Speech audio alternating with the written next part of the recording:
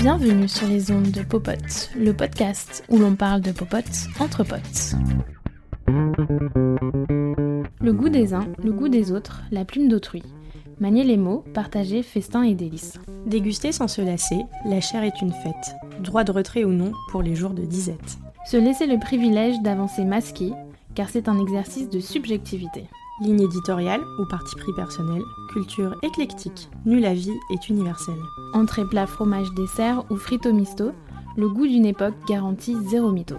La sauce gribiche accompagne la tête de veau, mais notre invité n'est pas que parigot. Aïtor Alfonso est un cœur littéraire, Normale Sup et gastronome, mais libre comme l'air. S'attabler, rendre grâce ou être insatisfait. Être critique gastronomique, est-ce vraiment la vie de palais ? Aïtor Alfonso, c'est notre pote et il est sur Popote. Moi j'ai appris que la tisane ça pouvait être délicieux en allant chez Rollanger. Moi aussi, non, et chez Gauthier aussi. Ouais. J'ai appris que ça pouvait être un élément de la gastronomie. Je t'en prie, la salle de bain est là. Alors qu'est-ce qu'elle a de particulier cette tisane ? Elle a des profondeurs de goût, elle a des dimensions assez folles, tu vois. Elle a des degrés de la saveur, qu'à 5 degrés de saveur. Et ça c'est assez incroyable. La première fois que je l'ai bu, j'ai vraiment halluciné. Il y a quoi dedans ? Alors dedans, il y a, tu sais, il a créé des tisanes au fur et à mesure qu'il gagnait des étoiles Michelin. Ah, c'est marrant ça. C'est une espèce de tisane souvenir, hommage à lui-même. Et alors là-dedans, il y a du fenouil, de la réglisse, du carvi, de la menthe et de l'anis vert. Ça s'appelle Rêve d'étoile. Je crois que c'est le jour où il a eu sa 3e. Et c'est assez bon, hein. Tu l'as ramené de Bretagne ou t'es allé à la boutique Non, là, celle-là, je l'ai ramenée de Bretagne parce que j'y étais avec ma copine, avec Léa, il y a 1 mois et demi. D'accord. Et on s'est fait un plateau de fruits de mer dans la chambre, juste totalement délirant. Vous voulez que je me mette où ? Non, je vais éteindre la radio. T'étais dans l'éclève là ? Ouais. Ah, c'est vraiment rien. C'est vraiment fou. Ouais. Du coup, la tisane est prête ? La tisane, je crois, est infusée. Bon, bah écoutez, servez-vous. Est-ce que vous avez un peu faim ? Je sais parce que j'ai de la brioche, du pain et des idées, s'il vous plaît. C'est quand même genre l'une des meilleures choses que Dieu ait jamais réalisées. Alors moi je t'avouerai que j'ai un peu faim. Enfin, si vous voulez encore plus encanailler la chose, j'ai de la pâte de noisette de chez Margam qui est à peu près un truc de ouf. Bah ouais, grave. C'est une espèce de Nutella qui ne tue pas les orang-outans. En fait au début tu m'as envoyé, j'ai une tisane de chez Rollinger et je sais pas pourquoi j'ai lu Bollinger. Du coup je me suis dit ah cool il sert le champagne. Ouais, j'ai une petite toilette chez Boulanger, pas de problème. Les téléphones sont en mode avion. Les ceintures sont attachées. Les ceintures sont attachées. C'est parti, bon voyage. PNC aux portes. C'est la pire chose qu'on m'ait dit au début d'un repas, ça. Je dirais pas où, mais c'est l'un de ces restos dont on se souvient parce qu'on a eu une expérience vraiment terrible, catastrophique. Et c'était un truc il y a 2 ans. Je dirais ni où ni le nom du resto parce que je préfère rester pudique. Mais une fois qu'on a eu commandé ce qu'on voulait, enfin, il y avait le choix entre un menu à déguste à 3, 5 ou 7 envois, et on a pris le 7 envois, et immédiatement on nous a dit c'est parti, bon voyage. Et là on s'est dit putain, on aurait dû prendre le 3 envois. Et ça a été une catastrophe du début à la fin. On a demandé à baisser la clim qui était affreuse, on a demandé à baisser la musique qui était une espèce de C'était à Paris. chansons. Non, c'était pas à Paris. Du coup, c'est pas dans le Ligne ? Négative. Au fooding, on fait pas de critique négative, c'est un parti pris depuis le début que je comprends très bien. Les fondateurs, quand Alexandre Camas et Emmanuel Rubin ont fondé le fooding, ils voulaient aussi sortir d'un rapport de guerre, des critiques, d'un rapport aussi d'une posture du critique petit baron, tu vois, ayant une espèce d'autorité absolue sur le chef. Ils voulaient sortir de la querelle, ils voulaient sortir des querelles de chapelle et faire un truc bienveillant en fait. En fait, l'idée c'est qu'un guide, ça conseille des choses qu'on estime bonnes. Tu vas pas conseiller quelque chose de mauvais à un ami.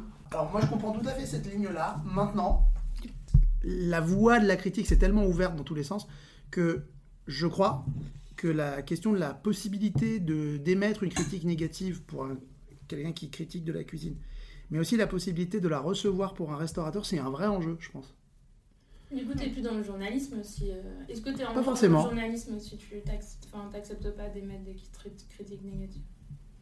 Est-ce qu'un critique est dans le journalisme ? Je ne suis pas certain forcément. D'ailleurs, tu sais qu'il y a des dénominations divergentes. Il y a certains ne se disent pas critiques gastronomiques, mais journalistes culinaires. C'est pas tout à fait la même chose.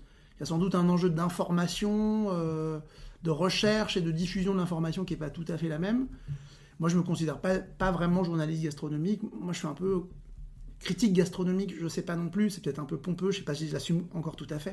Je n'ai pas tout à fait assumé mon snobisme encore. Mais peut-être chroniqueur culinaire. C'est François Simon qui dit ça, je trouve ça assez juste. Il y a quelque chose dans la notion de chronique qui laisse une très large place à la subjectivité, quoi. Ce qu'est cet exercice, au fond. Un exercice de subjectivité raisonnée. Tu vois, l'enjeu, c'est quand même d'essayer de mettre des mots sur des ressentis de mangeurs, comme un critique littéraire le fait d'un bouquin, ou un critique ciné le ferait d'un film.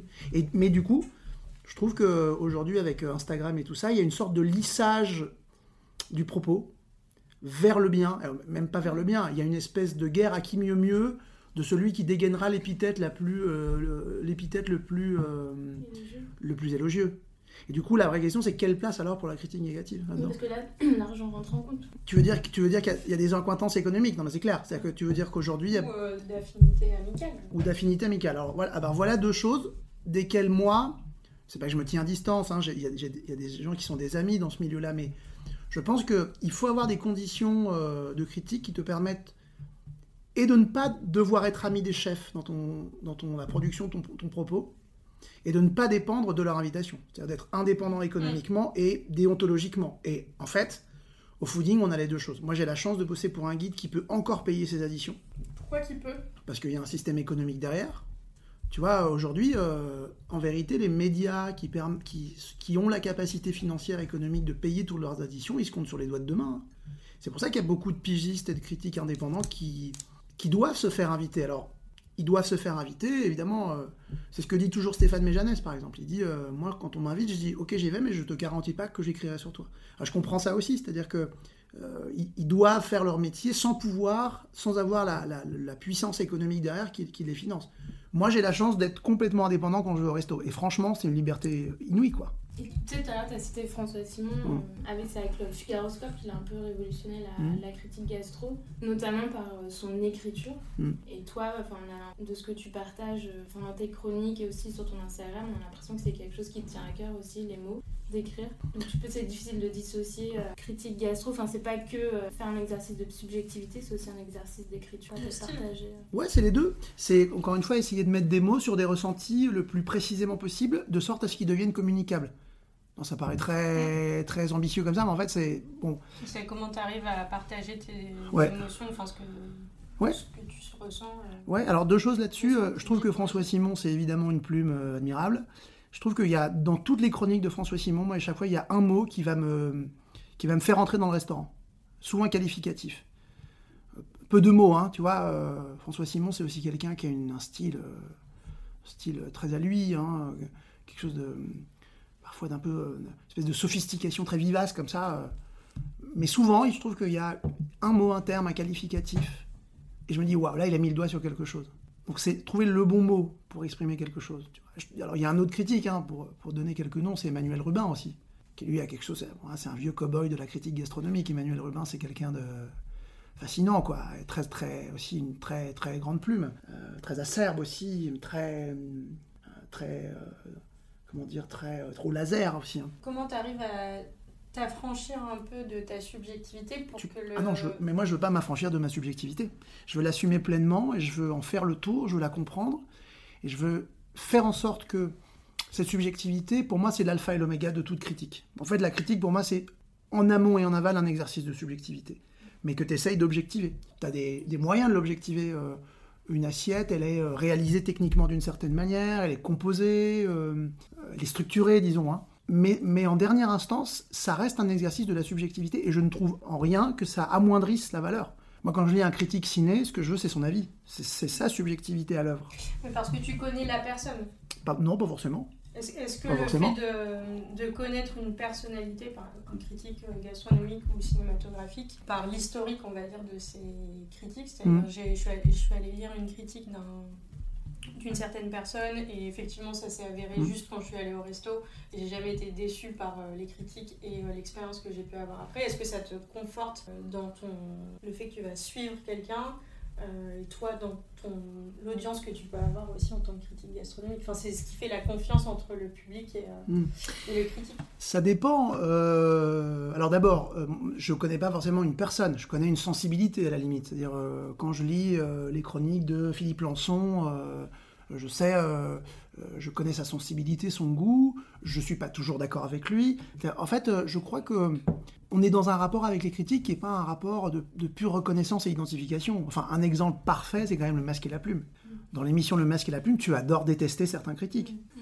En fait, je crois que ce qui marche très très bien dans le masque et la plume, c'est cette sorte d'échange des avis tempérés. Je trouve que... Voilà, donc, c'est rarement tempéré quand même, c'est souvent tranché. Oui, mais dans des sens divergents. Oui. Certains aiment, d'autres n'aiment pas. Donc en fait, sur un livre, tu as des avis divergents. Je crois que ça, c'est un bon dispositif pour, je crois, avoir une critique nuancée sur les choses. En ce moment, je m'interroge beaucoup sur quel dispositif mettre en place pour que cet avis subjectif dont on parlait ne soit pas asséné comme une espèce de vérité transcendante qui peut être assez brutale, tu vois. Et je trouve que, par exemple, la critique signée, c'est compliqué parce que tu es une voix unique et on a l'impression que tu portes une espèce de voix de vérité. Je trouve que les réseaux sociaux, je m'y suis essayé il n'y a pas très longtemps. Et bon, je crois que je regrette un peu, mais... Non, mais je regrette un peu... Ouais, non, mais en fait, un peu parce que, encore une fois, tu parles depuis ta tribune personnelle, de cette position de surplomb, depuis cette espèce de piédestal. Et la réponse, le droit de réponse d'autrui ou les avis divergents sont réduits à petits commentaires... 24 heures dans la story. 24 heures dans la story. Et ça, c'est un problème. Tu vois, c'est-à-dire que moi, je crois qu'il existe une critique négative, en cuisine aussi, dès lors qu'il y a des voix divergentes qui s'expriment. Et aussi ce truc de... Bon, Instagram, effectivement, c'est souvent de la pub cachée aujourd'hui, hein, bon, globalement. Il y a un moment, il faut qu'un discours soit là pour objecter le dossier de presse. Donc, en fait, on peut le dire aussi, tu vois, on n'est pas obligé d'avaler tout rond que la ligne éditoriale d'un restaurant nous vend. Et je crois, encore une fois, que non seulement il n'y a pas beaucoup d'endroits aujourd'hui dans la critique gastronomique où il y a la place de produire une critique négative. On a cité Rubin, qui est capable de critique négative. On le remercie d'ailleurs. On a parlé de François Simon aussi, mais il n'y a pas tant d'endroits que ça. Et je crois que du coup, c'est un tabou.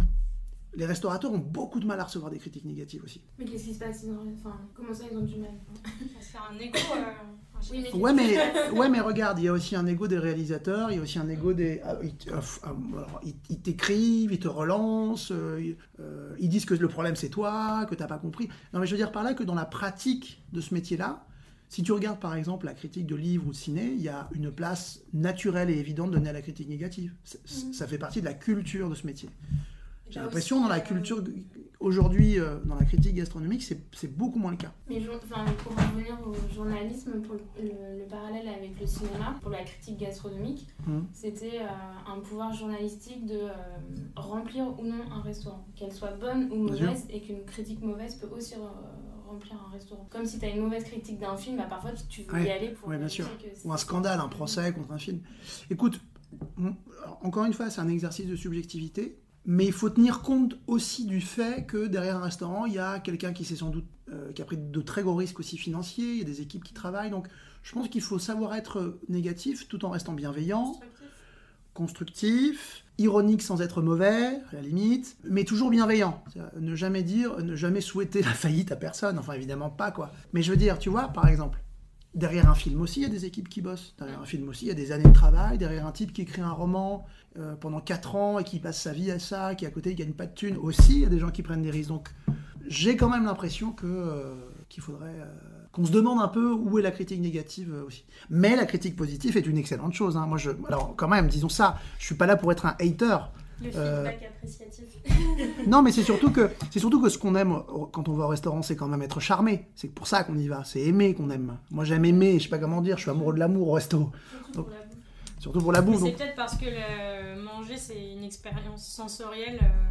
Lire ou aller voir un film, c'est plus une expérience intellectuelle que manger. Oh, ça dépend, ça je crois que... Moi, j'ai du mal à distinguer l'expérience purement physique de l'expérience purement intellectuelle. Tu sais, je suis un peu spinoziste. Coucou Adèle. Et donc du coup, la séparation du corps et de l'esprit, je crois que c'est une vaste foutaise conceptuelle quand même. C'est-à-dire que je crois que là où l'émotion est la plus forte, c'est à cet endroit où il y a une rencontre du corps et de l'esprit. Je crois que manger, c'est aussi intellectuel. C'est aussi une question de représentation.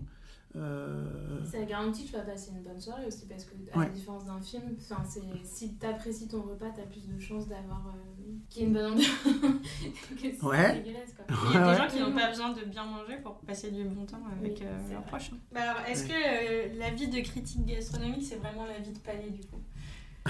Oui, la vie de palais dans la bouche, évidemment, double sens, tout ça. Mais moi, je sais pas, parce que moi, j'ai 2 vies. J'ai 2 vies, donc j'ai 2 métiers, donc, et j'adore ce truc d'avoir 2 métiers qui s'assaisonnent l'un l'autre mutuellement, si j'ose dire, puisque je suis prof en prépa d'un côté et à Sciences Po, donc un métier intellectuel, qui est le fruit de mes études, qui sont des études très classiques, et puis cet autre métier de critique gastronomique qui me fait rencontrer d'autres gens, d'autres lieux, une autre manière de socialiser. Non, j'adore.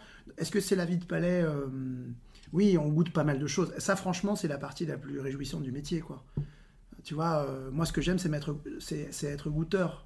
Et comment tu es devenu goûteur, d'ailleurs ? Écoute, par candidature spontanée. Un jour, alors, manger chez moi, ça a tout... Ouais, non, mais manger chez moi, ça a toujours été important. Mon père, c'est un bon cuisinier du dimanche. Le genre de gars qui, quand il va au resto, regarde un peu comment c'est fait, essaye de le refaire à la maison. Et du coup, on n'est jamais beaucoup allé dans des grands restaurants avec mes parents, un peu, mais surtout, ce qui était important, c'était l'événement autour de la table. En tout cas, les événements du samedi, les salons du samedi de mes parents, c'est des événements, tu vois, pour moi. Enfin, je m'en rappelle très bien. Très longues heures à table, on buvait, on parlait fort, ça finissait, on chantait à la fin, on sortait les rhums. Ouh là là, je me perds dans des digressions sur moi-même. Quelle était la question ? Comment t'es devenu goûteur ? Oui, et ben alors, à force de manger, parce que quand même j'ai toujours suivi les chefs, enfin toujours, non, en fait, à partir du moment où j'ai commencé à avoir un salaire correct, qui me permettait d'aller au restaurant, disons autour de 25 ans, j'ai commencé à suivre les chefs, j'y suis davantage allé. Je me souviens que le premier resto que je me suis payé avec mes sous, c'était la Bigarade de Christophe Pelé. Son premier resto, qui est un endroit prodigieux, où il avait un menu à 35 € qui était juste la folie. Alors un truc très drôle, j'y étais avec ma compagne de l'époque, et on était tellement bouleversés d'être là, qu'on devait regarder les assiettes avec une espèce de soin et tout, et des gens en salle sont venus nous demander si on bossait pour un guide. Incroyable, complètement, non mais c'est incroyable. Alors que évidemment pas du tout, on était juste émerveillés, quoi. Et quand j'ai eu 30 ans, un jour, je me suis dit, et si je tentais le coup ? Donc j'ai envoyé un mail à une adresse que j'ai trouvée, info@lefooding.com. J'ai envoyé un mail en disant, j'ai un métier, j'aime manger, j'aime écrire. Et j'ai fini par... t'as dit j'aime écrire aussi. Ouais, c'est une partie du métier quand même. Et j'ai fini par dire cette bêtise. J'ai dit, mes lentilles et votre moutarde peuvent se marier harmonieusement, cordialement, tu vois, en me disant, si ça doit passer, ça passera par l'humour, même pourri. Et c'est passé. Ça aurait pu tomber dans une espèce de trou noir des internets, et non seulement ils ont lu, mais ils ont répondu. Et donc, ils m'ont demandé ensuite d'écrire des chroniques tests, et je les ai envoyées. Ça fait 6 ans qu'on bosse ensemble. On a eu l'impression qu'il y avait un peu un changement de braquet aussi sur un peu sortir d'une approche un peu monocritique de la gastro, très... par exemple, exemple type genre septime, pour réorienter sur des trucs peut-être un peu moins chiadés, mais avec des plus traditionnels, et pour refaire rentrer ça dans le guide. Il y a 2 choses différentes. Je pense qu'il y a un vrai mouvement de retour au tradi. Il y a un retour vers le néo-tradi qui est fort. Tu vois, les restaurants qui, je sais pas, font des œufs en gelée, des japonais. Il y a la L'Oréal qui revient. Non, mais puis moi, je connais un resto à Toulouse qui s'appelle Les Planeurs, qui est tenu par 4 japonais qui font une cuisine giscardienne, quoi. Foie gras en 3 textures avec gelée de pommes granny, tu vois, des trucs. Donc il y a un vrai goût, il y a un vrai retour à ça. Ouais, la rétro-food, le rétro-foodisme, on a appelé ça au fooding. Donc il y a ça. Et puis alors, le truc de l'anti-fooding, c'était aussi une manière, je crois, mais ça il faudrait le demander au patron, de faire un pied de nez un peu au profil type du fooding, tu vois, de sortir un peu de sa zone de confort et d'autorir un peu de soi-même, ce qui fait pas de mal. C'est-à-dire ces endroits, non, c'est pas branché, mais c'est cool d'y aller, c'est pas top bon, tu vois, mais on est content d'y retourner, et voilà. Comment ça marche l'écriture du guide, par exemple, de l'anti-guide ? Vous avez des sessions de brainstorming à nouveau Le noyau dur des rédacteurs et rédactrices, on se connaît, on communique beaucoup, par WhatsApp, par mail, donc ouais, on échange. L'idée, c'est quand même qu'il y ait une bonne part de collégialité, on parle ensemble des restaurants. Si par exemple, il y a des avis divergents sur un resto, on échange nos avis, on y retourne. Si c'est nécessaire. Il n'y a jamais un seul critique qui a envoyé... Ça dépend. S'il y a des avis divergents ou que ça n'a pas plu à quelqu'un, il est très fréquent qu'on y envoie quelqu'un d'autre. Contre-interrogatoire. Oui, absolument, contre-interrogatoire. C'est Emmanuelle Maisonneuve qui était critique Michelin. Elle disait aussi que dans la critique gastro, il y avait une grande part d'analyse de l'expérience que tu vis, mais aussi d'être capable, en tant que critique gastro, de savoir si c'est bien fait. Et après, de te demander si le goût te plaît. Comment est-ce que toi, tu as acquis ton bagage un peu technique, enfin, comment est-ce que tu te repères avant de dire est-ce que c'est bon, est-ce que moi j'aime, est-ce que c'est bien fait, est-ce que c'est bien réalisé, enfin tout ce qui est vraiment la technicité culinaire qui peut rentrer aussi en compte dans une critique. Écoute, je crois qu'encore une fois, d'avoir vécu au plus près de la cuisine de mon père, ça a été très important. Parce que mon père, tu vois, il est de la génération de la nouvelle cuisine. Il vient, ma grand-mère est basque. Ma grand-mère, elle tenait un restaurant au Pays Basque. Un restaurant. Ouais, un restaurant. Et alors, c'était un restaurant en plus de marchand de vin. C'était une espèce de restaurant routier de village où les maquignons, les vendeurs de bœufs, lui apportaient du gibier, elle le cuisinait et elle leur faisait pas payer. Elle ne leur vendait que le vin. Mais c'est-à-dire que tu lui apportais des faisans, elle les plumait, elle les préparait, quoi. Donc en gros, manger, cuisiner, effectivement, mon grand-père était marchand de vin, ma grand-mère basque était cuisinière. Bon. Du coup, voilà. Et mes parents, mon père, il est de la génération du Goemillo. Il est de la génération aussi, mon père n'est pas basque, mais asturien, mais bon, bref, il était très proche de ça, de la génération des cuisiniers basques, de la grande génération des années 80-90, des Arzak, des Subijana, etc., qui ont réinventé les cuissons sur la base du décalogue, vous savez, le fameux décalogue du Goemillo. Le Goemillo a publié dans les années 90 10 règles de ce que doit être la nouvelle cuisine. Et l'une de ces règles, c'est « tu ne cuiras pas trop les aliments ». Donc en fait, la question du degré de cuisson, par exemple, moi, ma grand-mère, c'est clair que la bonne bouffe de grand-maternelle a été surcuite. Moi, quand je vois juste un exemple, qui est une espèce d'emblème de la cuisine basse, le chipiron à l'encre. Le chipiron à l'encre de ma grand-mère, c'était un plat à four, un entassement de chipiron, 1h30 au four.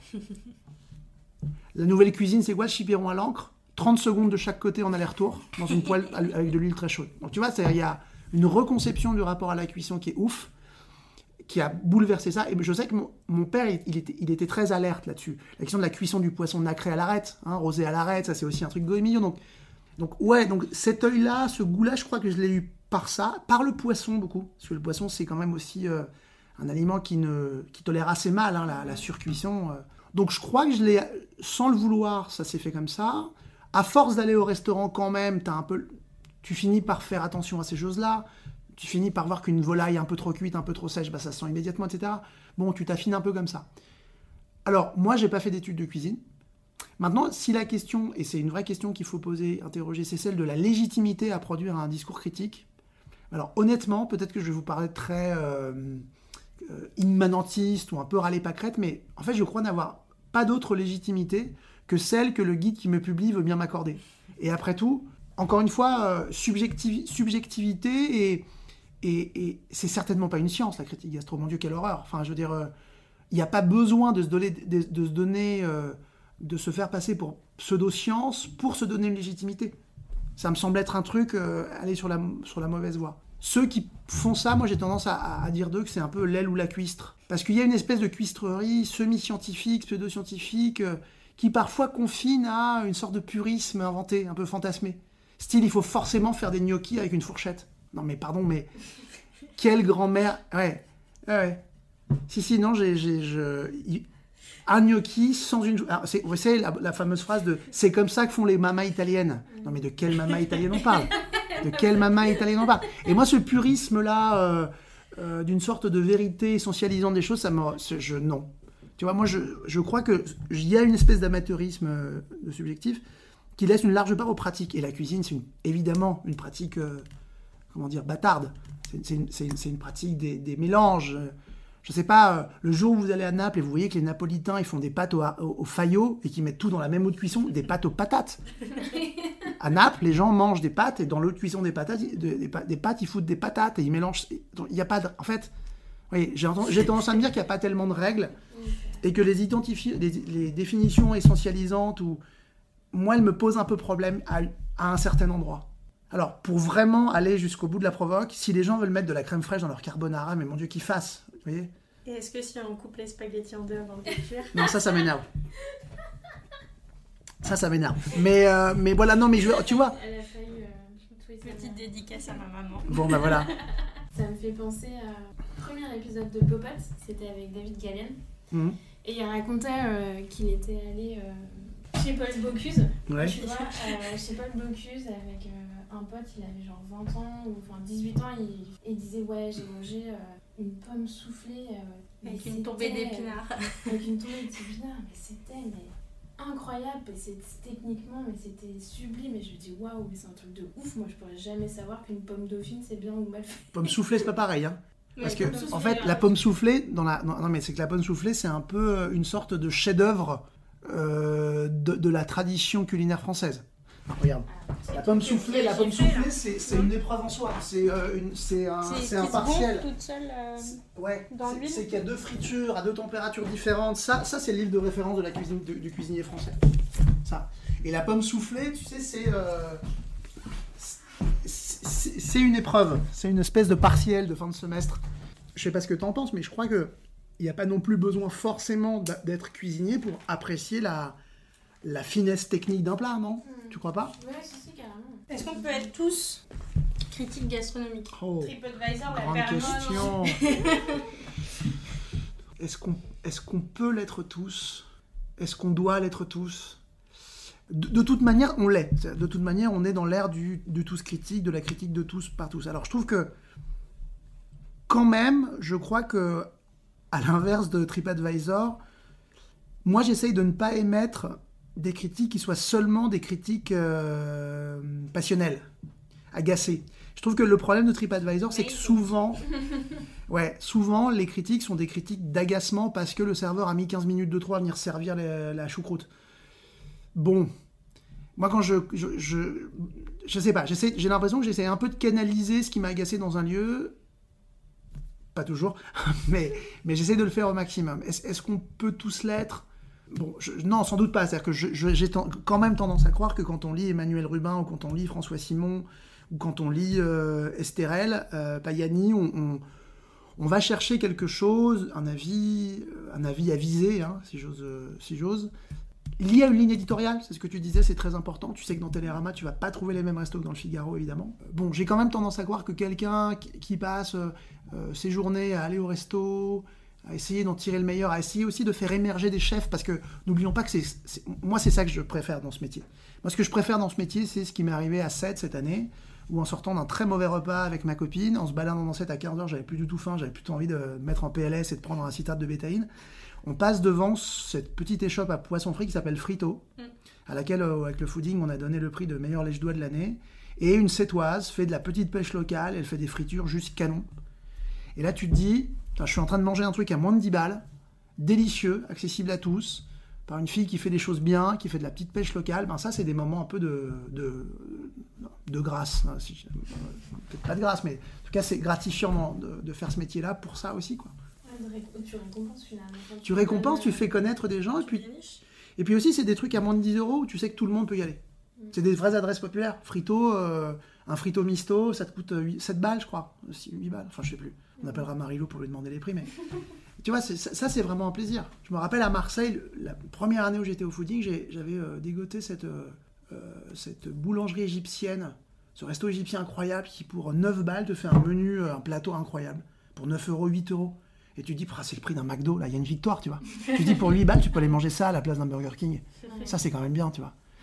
Et moi, vraiment, dénicher, j'adore. C'est-à-dire, aller me balader dans la pampa et dégoter des endroits, j'adore. Mais est-ce que t'es pas... du coup, tu deviens pas un peu faiseur de mode aussi ? Si. Oui. Enfin, moi, tout seul, non. Avec mes petites mains, non. Mais le guide pour lequel... Oui, c'est le danger de devenir normatif. Et de se cantonner à ça, il faut se réinventer, il faut essayer de se réinventer. J'ose espérer, j'essaie de ne pas devenir normatif. C'est-à-dire que c'est pareil, oui, il faut bien manger, oui, je suis pour le circuit court, oui, je suis pour la saisonnalité, ou je vais plus au supermarché. Mais le discours normatif qui pointe du doigt les gens qui vont encore faire le cours chez Franprix, ça m'énerve. Parce que je trouve que c'est aussi une manière de ne pas tenir compte des enjeux économiques et sociaux de la question de l'agriculture et de la question de l'écologie, qui sont intrinsèquement liés. Tu vois, j'écoutais Piketty il n'y a pas très longtemps qui disait que pour lui il y a une manière d'instrumentalisation parfois de la question écologique parce que décorrélé d'un soubassement économique et politique fort. Et je crois que c'est fondamental. Je pense qu'il y aura révolution écologique associée à une vraie question sur le capitalisme et son dépassement. Enfin, peut-être que je deviens trop politique, mais je crois que c'est un vrai enjeu. C'est un vrai enjeu intellectuel, conceptuel. Est-ce que toi, tu n'as pas un rôle aussi, tu disais de dénicheur, mais d'éducation, c'est-à-dire on peut bien manger pour 10 balles de la gastronomie, ou en tout cas de la bonne cuisine, et justement, comme tu disais, on n'est pas obligé d'aller au McDo. Enfin, ça peut être accessible à des petits budgets de bien manger. Ça peut. Et de se faire plaisir. Ça peut. Après, c'est vrai que le kebab à 5 €, il est imbattable. Quand même. 5 € pour manger un truc. Alors, la viande, c'est des animaux qui ont beaucoup souffert. Et ça vaut ce que ça vaut. Parfois, c'est très bon le kebab, hein, c'est pas toujours mauvais. Mais je veux dire, manger de la viande ou un poulet rôti à 5 €, c'est une aberration. C'est une aberration économique, écologique, éthique. Bon. Donc oui, il y a un truc éducatif. Alors ce qui se passe, c'est que moi je chronique des restaurants et je chronique pas des endroits comme Zingam, qui est un endroit que j'adore, qui est une épicerie de quartier qui fait bio au circuit court. C'est peut-être ça la différence avec un journaliste. Un journaliste peut-être va faire connaître. Moi je suis critique de restaurants parce que le guide pour lequel j'écris fait de la critique de restaurants, tu vois. Un jour peut-être que je donnerai à connaître ces adresses-là, où vraiment tu peux t'acheter un panier de légumes moins cher que chez le Franprix du quartier, quoi. Donc, est-ce que j'ai une mission éducative ? Pas dans ta vie de critique. Pas vraiment, parce que comme je suis cantonné à des restos, il faut quand même un peu de budget. Tu vois, même un entrée plat dessert à 19 €. 19 €, c'est beaucoup d'argent pour beaucoup de monde, pour déjeuner le midi. Voilà, quand même. Il faut pas se leurrer. Et du coup, tu verrais justement un média élargi. Comment ça, tu veux dire moi écrire dans un média qui serait plus large que la critique strictement de restaurant ? Tu parlais t'as quand même un pouvoir de dénicheur, de mise en lumière, parfois d'ascenseur pour des chefs ou pour des petits boui-boui, mais comment, d'avoir peut-être une mission d'évangélisation plus élargie pour les gens. Amen. Oui, je suis le Saint François d'Assise de la saucisse boyau naturelle. Évangéliser, non, c'est vraiment pas trop mon kiff. Après, si, écoute, je sais pas, si je peux aider des gens que j'aime, donc je trouve que la démarche est cohérente, bonne, juste, à se faire connaître, tant mieux. Donc je me vois pas comme un grand évangélisateur. Mais je devrais m'y mettre, en fait. Bâton de pèlerin. Tu sais que, en fait, au début, je pensais que t'étais vieux. Ah ouais ? Pourquoi ? Qu'est-ce qui te fait penser ça ? Donc là, quand j'ai ouvert la porte, t'as halluciné ? T'as dit on vient voir votre grand-père ?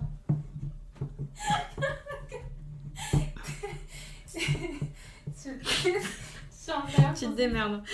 Non, mais je pensais que c'était vraiment toi, le mec avec les deux yeux. Ah oui, avec les deux poissons ?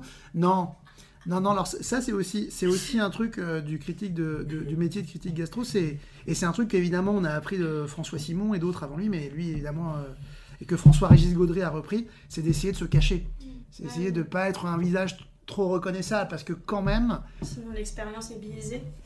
Elle peut l'être, absolument. Tu sais, nous, au fooding, on respecte scrupuleusement l'anonymat et on paye nos additions, et ça, vraiment, je peux vous le garantir. Ah oui, on a vu les tickets. Vous avez vu les tickets, etc. Mais effectivement... Non, mais puis, il y a plus que ça. Honnêtement, hein, moi, l'idée d'aller dans un resto et qu'on me rince parce que je suis moi, ça me gêne même. C'est-à-dire, je pense que mon expérience au resto en serait troublée. J'adore passer complètement anonymement dans un restaurant, manger et partir, vraiment. C'est un truc... donc j'essaie de cultiver ça. Et du coup, ça marche, puisque Marion croit que je suis un plongeur de 70 ans qui se cache le visage avec 2 harengs. Comment on reste motivé et émerveillé à découvrir des restos après autant de routes parcourues ? Écoute, peut-être par un constat, c'est qu'on se nourrit globalement 3 fois par jour. Donc autant y prendre du plaisir. Tu vois ce que je veux dire ? Quoi qu'il arrive, on doit manger. Donc autant que ça se fasse dans la joie et l'allégresse. Franchement, ça m'ennuie toujours pas. Je vais m'empêcher de te poser la question de comment tu... Garde la ligne. Ouais. Alors... Tu les cumules, toi. Non, mais pas du tout. Attends, non, c'est une question que tout le monde me pose et elle est vachement intéressante parce que moi, je me la pose à moi-même aussi. Alors d'abord, un truc. Je suis bon mangeur, hein, j'aime manger. Mais je préfère goûter que manger. Alors, je finis mes assiettes mais je n'aime pas du tout l'outre-mange. Je suis pas un outre-mangeur et je pense que si c'est et même en fait je dis ça parce que j'ai été outre-mangeur. C'est-à-dire, je crois que quand on était petit, c'est peut-être une génération d'avant, le truc de manger trop, sortir d'un repas absolument repu, hein, avec la peau du ventre bien tendue, il y avait un truc même viriliste là-dedans, un peu masculiniste comme ça, que j'aime pas du tout. Aujourd'hui, je déteste me coucher avec le ventre trop plein. Mais vraiment, quel enfer. Tu dors mal, tu digères horriblement, et ça, c'est un truc à te dégoûter. Du coup, j'essaie de faire en sorte de goûter et de jamais me goinfrer. Et c'est là que je trouve mon plaisir, dans une espèce de... C'est ma copine, elle va rire quand je vais dire ça, mais dans une espèce de frugalité relative, tu vois, de... Non, alors, ok, je retire. Pas frugalité, mais finir un repas en n'étant pas complètement... tu vois. C'est comme les Japonais s'arrêter une bouchée avant. Je pense. Et c'est pour ça, je dois dire, que le menu dégustation, je peux plus. Ah, je peux plus le menu dégustation, moi. Aujourd'hui, je peux plus me cogner un menu déguste, a fortiori le soir. Je peux plus du tout m'envoyer 10 légumes, 3 poissons, 2 viandes, 14 sauces. Et si par-dessus ça, tu colles un menu accord mes vins, mais mon Dieu, mais quel enfer. C'est-à-dire, en fait, tu bois 5, 6 vins qui sont éminemment différents. Tu commences par un Sauvignon très sec, tu passes par un rosé du budget, ensuite t'enchaînes sur un Bordeaux. Mais en fait, ton palais, il est brûlé au bout de 3 verres. Il y a un trop plein d'informations, je trouve. Ah ouais, vraiment. Le menu dégustation, mais moi, je suis pas le premier à le dire, évidemment, c'est l'un des grands chevaux de bataille de François Simon, je suis absolument d'accord avec lui. C'est gastriquement un enfer. Gustativement, moi je trouve qu'on sort de là avec le palais totalement, tu sais plus où t'es. Azimuté. Totalement. Et même, il y a même un truc, tu vois, je pense qu'un repas, c'est un mélange de différence et de continuité. Il y a un rapport et je crois par exemple que un vin, ça peut être une ligne rouge, ou ligne blanche d'ailleurs, dans un repas, comme un fond sur lequel vient se dérouler un foisonnement. Mais moi j'aime bien qu'il y ait quelque chose de continu dans un repas, tu vois, quelque chose qui tienne, une continuité. Et c'est une espèce d'étalon aussi. Ouais. Et puis j'aime boire un vin plusieurs fois, j'aime boire 2 verres de vin, du même vin, 3 verres de vin, j'aime bien ça. J'aime pas être coupé net à la fin d'un verre, par exemple. Et aussi, je crois que vraiment, il y a un truc générationnel. Alors, je n'ignore pas que dans le système économique des restaurants, le menu déguste a été ultra important. En gros, le menu déguste, c'est une invention de la fin des années 70, début 80, par Alain Sanderins. En gros, l'ancien chef du Lucas Carton, qui est une manière de rationaliser ses portions et ses coûts. Dans un menu déguste, l'idée, c'est qu'il n'y ait pas de reste, ou très peu.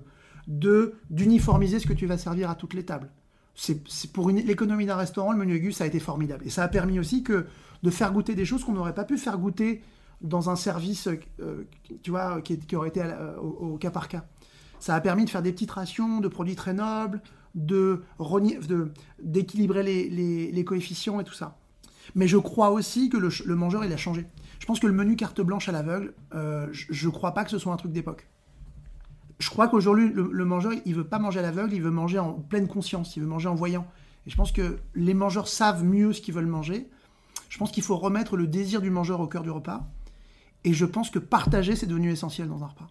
Alors, pas forcément la petite assiette qui t'agaçait, Marion, tu disais, mais par exemple, le grand plat de partage qu'aujourd'hui, on retrouve dans plein de restos, l'idée qu'on puisse te poser un pigeon avec son accompagnement sur la table et que chacun puisse prendre un truc et que tu puisses goûter différemment plusieurs choses, mais que tu puisses choisir ce que tu manges.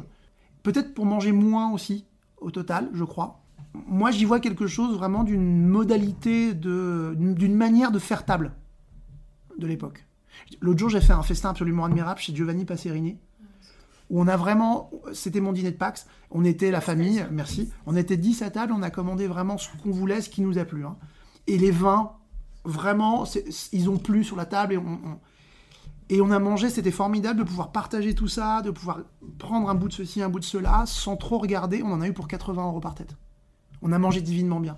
Tu vois, je trouve que, même économiquement, ça a sans doute du sens. Je pense que les restaurateurs s'y retrouvent aussi. Non, parce que, vous voyez, je dis ça parce que là... Tu sers une pièce entière, en fait. Ouais, mais c'est vrai que l'un des grands arguments, et c'est juste, du menu déguste, c'était que c'était très viable économiquement pour un restaurant, le menu déguste, tu vois, pour une affaire de rationalisation des stocks. Oui. Voilà. Donc ça, quoi. Mais c'est vraiment une pure curiosité, mais chez Rollinger, du coup... Alors, chez Rollinger, j'y étais... Alors, ce qui se passe chez Rollinger... Alors, chez Rollinger, il a un truc génial. Il a tout compris. C'est quand même divin. Ah, mais c'est l'un de mes restaurants préférés, évidemment. Enfin, ce lieu, ce pan de plage sauvage, avec son ancien bunker de guerre, observatoire à oiseaux, c'est ouf. Mais tu sais que moi, quand j'y vais, je prends le menu qu'il appelle grignotage de la mer, qui est un mezze de la mer. Du coup, en fait, il te pose des entrées froides sur la table que tu grappilles, et ensuite, c'est des cassolets, 4 ou 5, et là, tu partages. En fait, c'est comme ça que tu manges dans ce menu-là, grignotage de la mer, que j'adore. Et je dois dire quand même que chez Rollinger, spécial dédicace à Hugo et Olivier, on est resté dormir dans les Clèdes, là, avec ma copine, et on a commandé dans la chambre un plateau de fruits de mer qu'on nous a apporté, qu'on a mangé dans la chambre, et qui est l'expérience de succion la plus extraordinaire de mon existence. C'était ouf. C'était totalement sensuel. Voilà. Alors, comment dire ? Je ne suis pas contre le menu déguste. Il y a certains contextes dans lesquels tu peux t'y prêter, évidemment. Tu vas manger chez Passard, son menu de midi historique, c'est génial. Je me l'infligerai davantage le midi que le soir. Ouais, parce que j'ai le temps de digérer. Et de marcher, par exemple. Tu me demandais comment je garde la ligne. Je marche beaucoup, notamment après un repas. Surtout en temps de grève. Alors, surtout en temps de grève, mais pas que. Par exemple, quand je vais en province et que je dois me faire un resto le midi, un resto le soir, entre deux restos, je marche. Je marche. Tu vois, j'essaie de me faire 10-15 bornes. Parce qu'il faut aussi entretenir l'appétit. C'est pas juste éviter la bedaine. C'est entretenir l'appétit. Ça, c'est pas facile. Et au début, quand j'ai commencé, j'ai fait des trucs, mais alors n'importe quoi. J'avais pas le temps, parce qu'en général, on est à court de temps et à court de budget. La première fois que j'ai fait des restos pour le fooding, c'était à Limoges. Je me suis fait 2 restos à midi. Et quand je vous parle de resto de midi, l'un des 2 restos, le plat, c'était un pied de veau entier.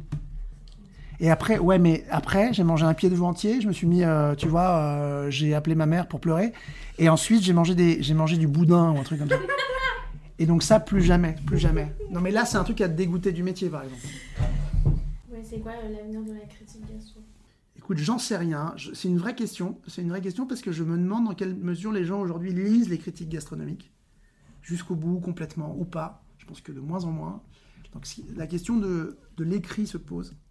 Le format écrit. Est-ce qu'il faut inventer d'autres formats qui ne soient pas le format écrit ? Sans doute.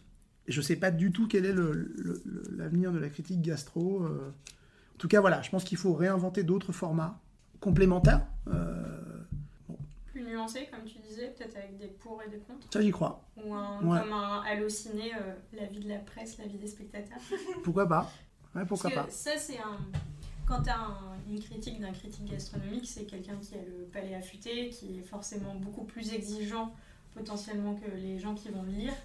Et ce que je trouvais bien dans ce qu'a permis TripAdvisor ou La Fourchette, c'est que les gens peuvent s'exprimer et tu as des avis qui vont être plus proches d'un avis que tu peux avoir en tant qu'amateur de gastronomie, mais pas du tout expert de la critique.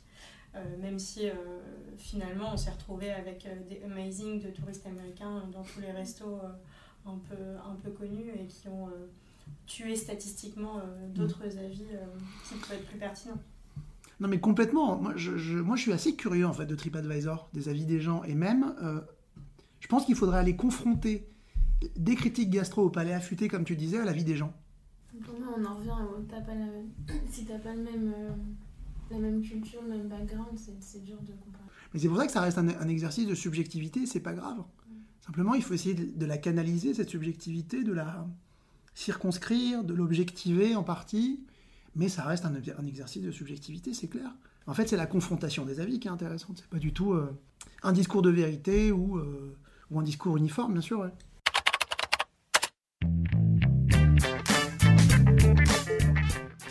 Au portrait. Allez. T'es prêt ? Non, j'ai peur, mais allons-y quand même. Est-ce que t'as la pression quand tu fais à manger pour tes proches ? Non, je le fais avec grand plaisir. Non, j'ai pas la déformation professionnelle. Hein. Souvent, tu sais, on fait la blague. Oh là là, on reçoit un critique gastro. Je dis tes potes, elles sont mal cuites. Non, c'est pas vrai. Non, j'ai pas du tout. Non, pas du tout. J'ai pas du tout de déformation professionnelle. Je me contente très bien de. Je sais m'adapter aux circonstances, voilà. Quand est-ce que tu es snob ? À longueur de journée, madame. C'est Adèle Vendrette qui m'a appris ça. Ton meilleur rad de campagne. Mon père est des Asturies. C'est la Bretagne espagnole, en gros. Et on a un plat typique qui s'appelle la fabada. C'est une espèce de cassoulet avec du lard, du chorizo. Et il y a un bled de montagne qui s'appelle Casa Cristina, en dehors d'Oviedo, où tu manges un menu complet pour 15 €, dont une fabada exceptionnelle. Sangria au tinto de verano. Ni l'un ni l'autre. Pinot Noir. Ton écrivain préféré? Moi j'ai fait des études littéraires, donc ça a été un peu, c'est encore très important dans ma vie. Des gens, tu sais, dont tu les lis, tu sais, mais non, tu le découvres en fait en vivant, que ta vie va être un peu déterminée par eux. C'est des gens auxquels tu penses dans certaines circonstances. Bon, il y a Borges, le colossal auteur argentin. Il y a Curzio Malaparte, l'auteur de l'un des plus grands romans chefs-d'œuvre du XXe qui s'appelle Caput, qui est le chaînon manquant entre Céline et Proust, qu'on connaît trop mal et qu'il faut lire absolument. C'est l'un des plus beaux romans qu'on a écrit sur la Deuxième Guerre. Et ensuite, un autre auteur que j'aime bien, non, pas que j'aime bien, important, Montaigne. Le livre 3 des essais de Montaigne. Un compagnon de route, vraiment. Le pire truc que t'aies jamais goûté? J'ai eu un très gros choc culturel. La première fois que je suis allé au Vietnam, que j'étais affamé dans un bled des hauts plateaux, que je m'approche d'une échoppe, que je demande au monsieur 2 œufs durs, que j'écale les œufs et qu'en fait c'était des œufs couvés. Il y avait un poussin noir mort dedans. Là j'avoue j'ai pas mangé, je suis allé me coucher le ventre vide. Le plat que tu préfères cuisiner? Le plat que je préfère... Des pâtes.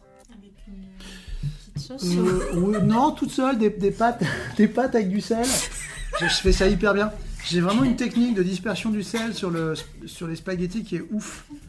Non, qu'est-ce que j'aime cuisiner particulièrement? Une forme particulière. Non, j'aime bien les spaghettis à la poutargue. Ah, on adore, hein. Mais parce que moi j'ai une adresse géniale pour en commander en France à Martigues. La meuf envoie ça par courrier, elle est exceptionnelle. Sur poutargue? Ouais. Ta plus grande fierté? Plus grande fierté, waouh. Putain, j'exhibe pas ma fierté comme ça par pudeur sans doute. J'ai du mal à me sentir fier de moi. Je sais pas, écoute, c'est difficile à dire. Je crois que j'ai des petites fiertés un peu quotidiennes comme ça. Quand je forme bien mes étudiants. Évidemment, j'ai eu des grandes fiertés de réussir des concours difficiles et tout ça. Quand j'ai eu Normale Sup, bon, mais j'essaie de pas vivre non plus sur la rente de fierté passée. J'évite de vivre dans une attitude fière de moi. J'évite de vivre satisfait de moi-même. Mais j'ai des petites fiertés au quotidien. Ouais.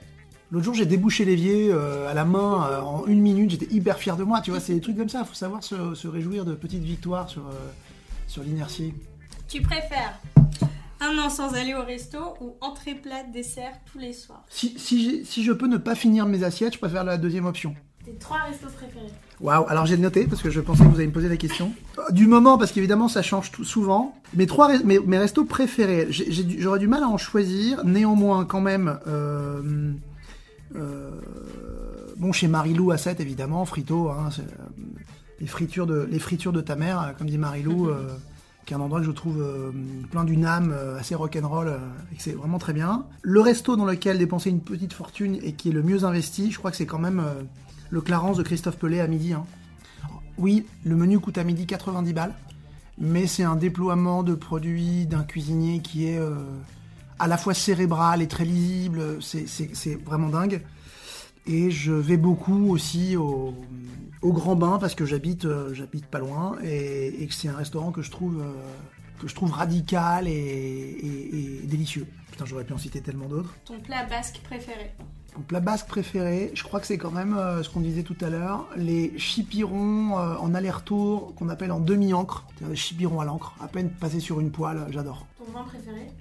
Ah, je sais pas, c'est pareil ça. Mais je vous montre ce que j'aime cette année, ce que j'ai beaucoup aimé cette année.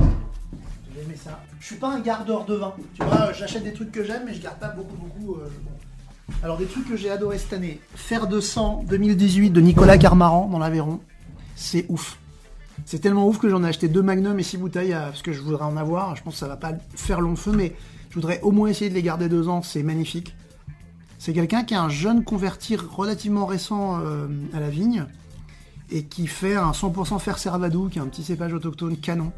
J'ai adoré un Mourvèdre de Zulu Wine qui s'appelle Brücken, qui est canon.